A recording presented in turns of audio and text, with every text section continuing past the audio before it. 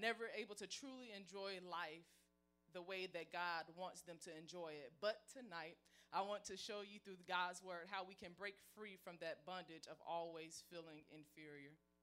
Tonight, we're going to study someone that is very familiar to us. We're going to be in the book of Exodus, chapter 3 and 4, and we're going to look at Moses. Even today, people would regard Moses as one of the greatest spiritual leaders who ever lived. And yet Moses, as we're going to see, struggled during a time in his life with feeling inferior. Many of you know the story, or at least you saw the movie, The Prince of Egypt, and we know that Moses was hiding. And listen, the Prince of Egypt will teach you some things, you hear me? We know that Moses was hiding. He was hiding on the backside of the desert in the wilderness, hiding from his fears, from his failures, thinking that when God called him, that God couldn't use him. But let's look at Exodus chapter 3, verses 1 through 11. It's on your papers. We're going to read this together.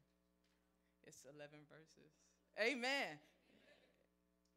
Now Moses.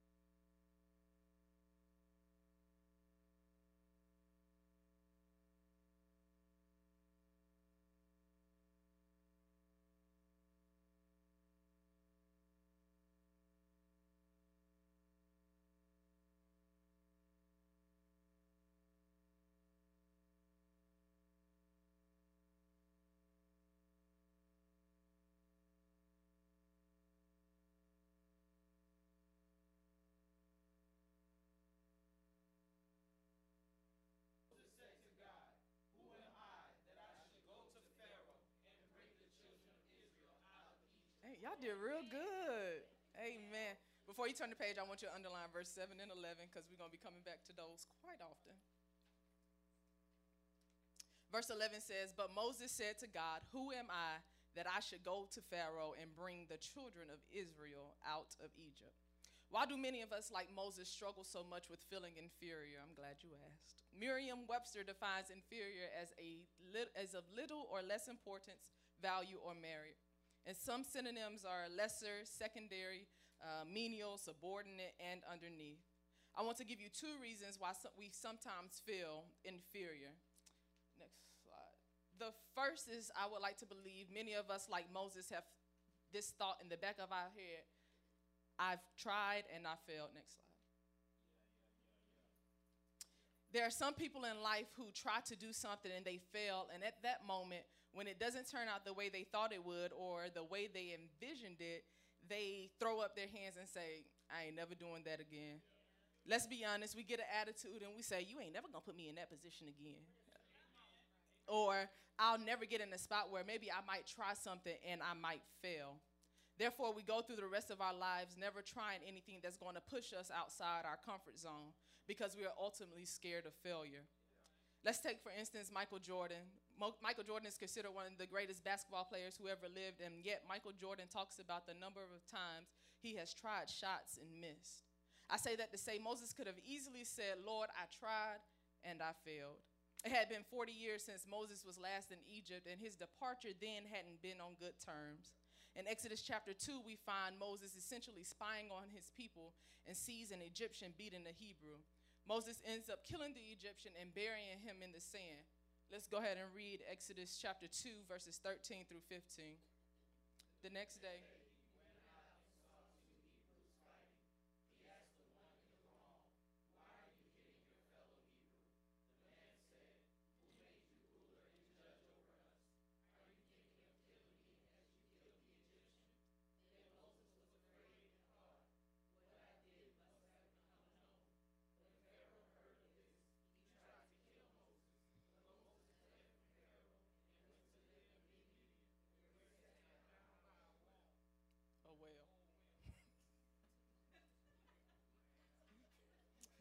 At this point, Moses had already tried to deliver his people from Egyptian oppression, and the result was that he was ridiculed by his own people and hated by Pharaoh. How could God possibly use him now?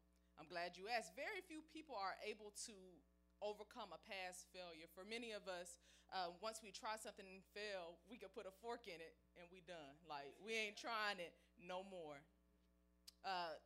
Listen, as far as we're concerned, we're never going to put ourselves in that kind of position again.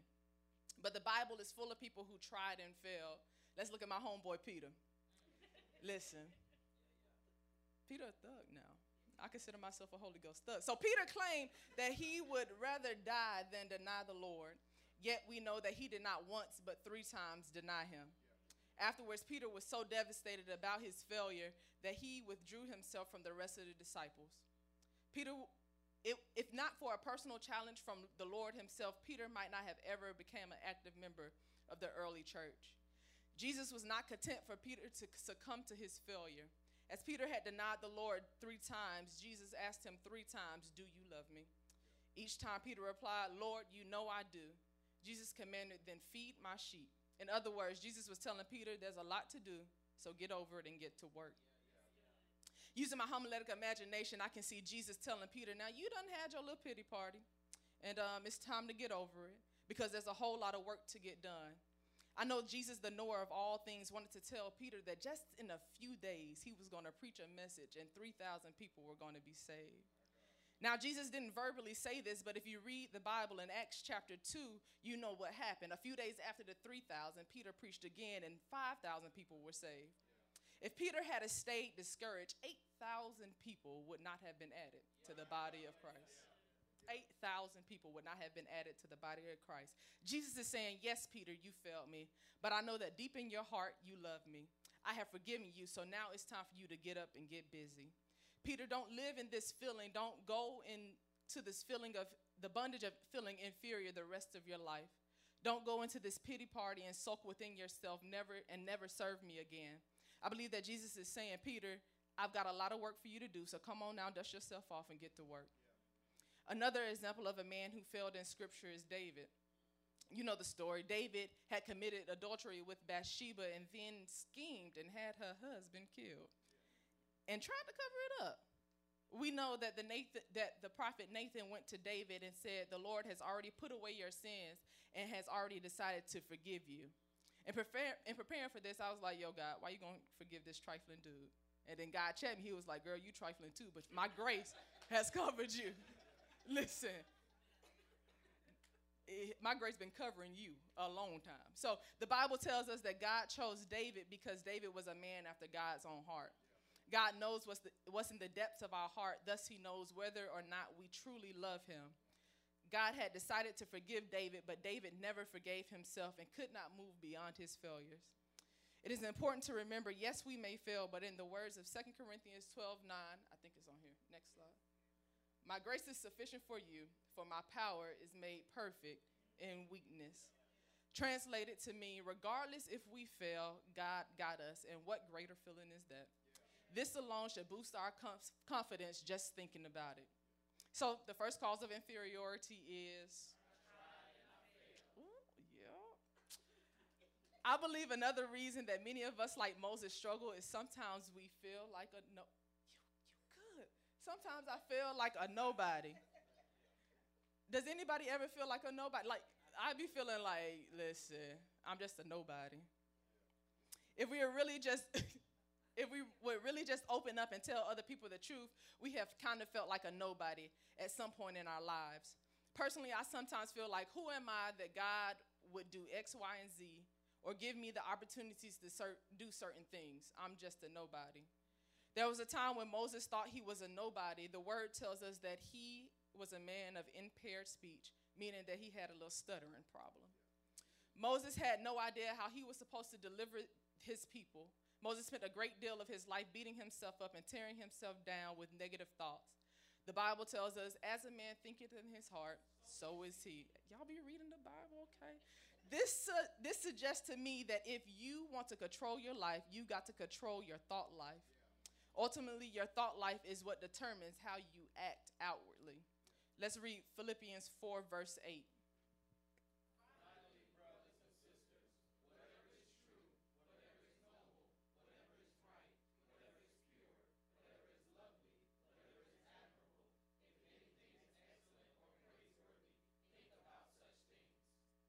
Paul says to the Philippians, therefore, you got to think about whatever things are good and whatever things are lovely, whatever things are pure.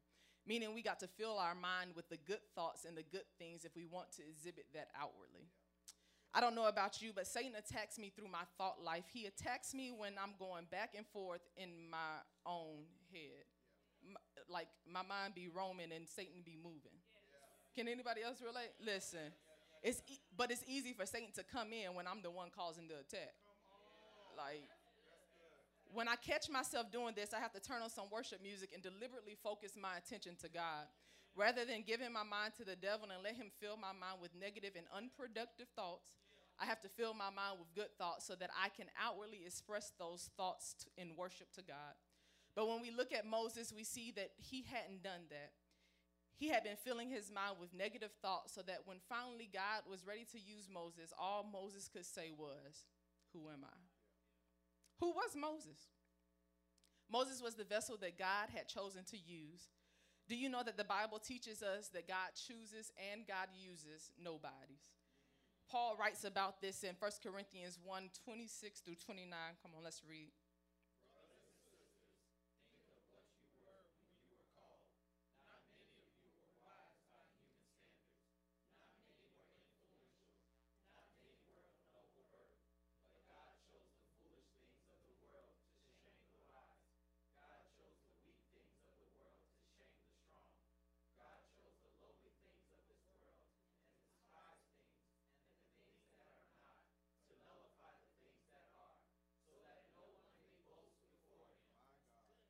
Do you know why God chooses the weak things of this world?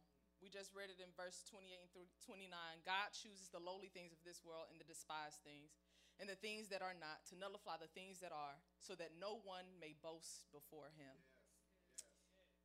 This simply translates, it's because he does not want the vessel itself to receive the glory. He wants what's in the vessel, which is himself, to receive the glory. So therefore, God chooses to take people from rough and unlikely circumstances and begins to do a work in their life, allowing them to do what seems like the impossible. But all of us know with man it may be impossible, but with God, all things are possible. Listen, I'm a living witness. God took a little girl from the hood. And I should have been caught up simply because of my environment. But God saw fit to stamp me with the blood and use me for his glory. You're looking at somebody that should have lost their mind a long time ago, but somebody say, but God. But God. So the first cause of inferiority is, and the second is, God chooses and uses nobodies. Always feeling inferior can become a form of spiritual bondage. It can keep us from becoming who God created us to be. So how do we break free from this bondage of always feeling inferior? I got 4 points, and we'll be done. Amen. Number one, we have to focus on God's presence in our life. We already read Exodus chapter 3, verse 11. It said, Moses said to God, but God, who am I? God, who am I that I should go unto Pharaoh and that I should bring forth the children of Israel out of Egypt? Moses was basically like, yo, God, I can't go, and you know I got this little stuttering situation. I can't stand before Pharaoh. I'm sure Moses was thinking, the last time I saw this man, he literally kicked me out of Egypt, and I failed. Moses was like, God, I can't do it. You got the wrong guy. Moses was too busy focusing on his own abilities or lack thereof, and he said, who am I to do this? I'm not worthy. Essentially, he was like, I tried and I failed. I'm just a nobody. Yet what the Lord wanted was for Moses to understand that it was not about him or his ability. It was about God using him in order to accomplish his will. If we look at the scripture, Moses was already guaranteed success. We read it in Exodus chapter 3, verse 7. The Lord said, I have indeed seen the misery of my people in Egypt. I have heard them crying out because of their slave drivers, and I am concerned about their suffering. The Lord said he was concerned about their suffering. God is simply saying, Moses, it's not about you. I'm not asking you to do something in your own strength. He was like, let's be realistic. I've seen what you can do in your own strength, and it ain't much. Like, but I want to take you and I want to yield you for, I want you to yield your life to me so that I can use you for my glory. If we keep reading in chapter 3, verse 12, God said, I will be with thee. We learned we need to learn how to walk and live in the presence of God. There are so many verses of scripture that God uses to reassure us of his presence. Jesus said to his disciples before he sent them out to evangelize to the world, lo, I am with you always, even to the end of the world. He said, Jesus, am with you.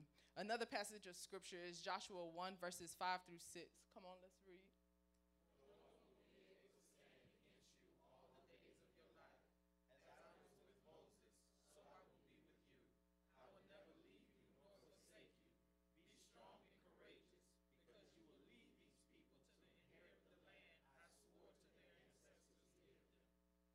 Isn't that amazing? Joshua is afraid to try to fill the shoes of Moses, and little did Joshua know that Moses was on the backside of a desert 40 years early talking about, God, I can't do it. He was looking up to a man who thought he couldn't do it. So the first way we can break free from the bondage of always feeling inferior is to focus on God's presence. The second way we can break free from the bondage of always feeling inferior is we need to focus on God's power. Somebody say, focus on God's power. Moses said, but God, I'm not qualified and I don't have the experience. In fact, I'm only a shepherd, and even then I'm keeping my father-in-law's sheep. Let's look at Exodus chapter 3, verses 13 through 14. Come on.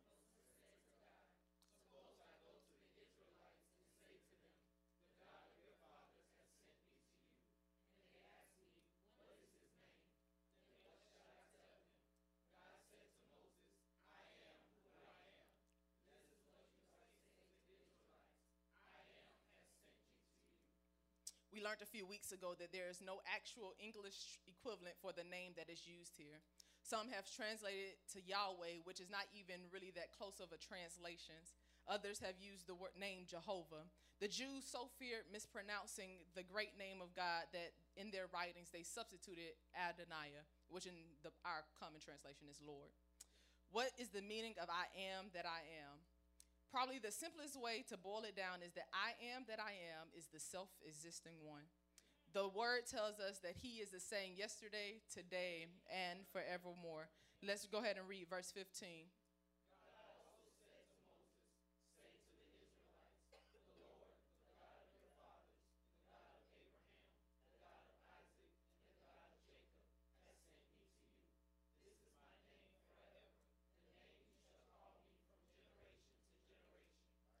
This is the God who is, who always has been, and who always will be. God was essentially telling Moses to tell the people that the all in all will always be their all in all. So in order to break free from the bondage of always feeling inferior, we must, one, focus on God's presence. Two, focus on God's power. I'm moving quickly. Listen, I told you I only had 4 points. The third way to break free from the bondage of always feeling inferior is that we need to focus on God's purpose. Again, we already read Exodus chapter 3, verse 7 said, the Lord said, I have indeed seen the misery of my people in Egypt. I have heard them crying out because of their slave drivers, and I am concerned about their suffering. God was telling Moses, I'm not sending you to deliver them. I'm going to be the one to deliver them. You're just the vessel that I chose to use to get the job done. God was like, I'm going to bring them out into the land flowing with milk and honey. When God sets a task before us to get done, he is doing it so that it brings him glory. God is not saying, I want you to go out and do something for me. God is saying, I already got this process going, but I want to use you to get what I need done for my purpose. When God invites us to become part of his work, we often face what some scholars call the crisis of belief. The crisis of belief is this: do we believe that God can use us? We have to believe that God has called us to do certain things for his purpose. Specifically for me, I believe that as long as I stay in the center of God's will, I will succeed. Not because of me, but because of what God has already determined that he wants to do in and through me. He was gracious enough to invite me to be his servant to get it done.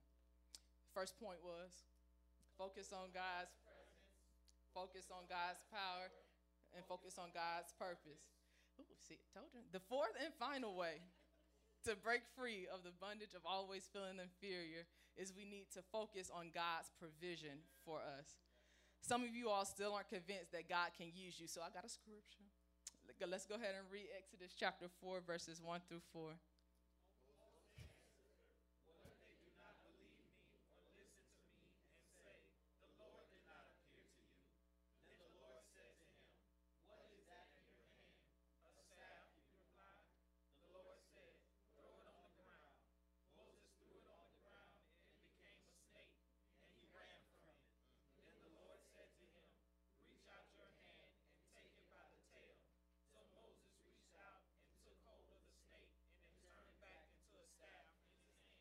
Let me ask you a question. What was so special about this staff?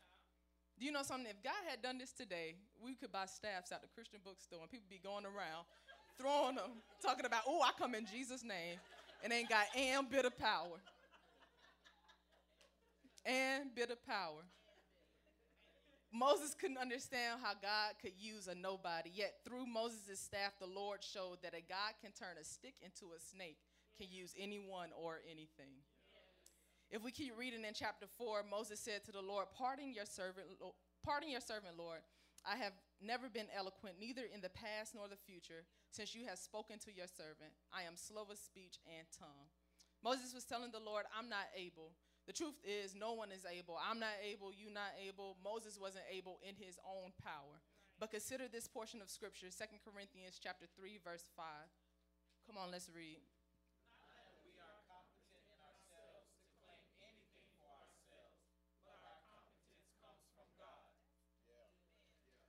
God was saying to Moses that what's in your hand is not just a shepherd's staff. So my question to you tonight is, what is it God has placed in your hand to do? I dare you to dedicate it to the Lord and let the Lord use it for his glory, and you would be surprised. I'm getting ready to close, but another version of 2 Corinthians 3:5 says, not that we are sufficient of ourselves to think anything as of ourselves, but our sufficiency is of God. May I submit to you that God has the sufficiency. God has the sufficiency for anything he sets before us to do. Our sufficiency is of God. When we struggle and allow ourselves to go through life with this feeling of being inferior, we allow the devil to put us in bondage. Not only that, but we allow the devil to use that as an excuse for hiding and not getting involved. The Bible says that Jesus came to set the captives free. I believe that by his grace, Jesus is able to deliver us from every form of bondage, even the feeling of inferiority. My question to you today is this: will you allow the Lord to deliver you? Will you allow the Lord to take what's in your hand, take your finances, take your life, take your talents, take your abilities, take your weaknesses along with your strengths? Will you allow the Lord to take this and use it for his glory? One of my favorite scriptures is Philippians 4:13. Paul says, I can do all things through Christ who strengthens me. Through Christ. Through is a preposition which means a place that could be translated as I can do all things in Christ.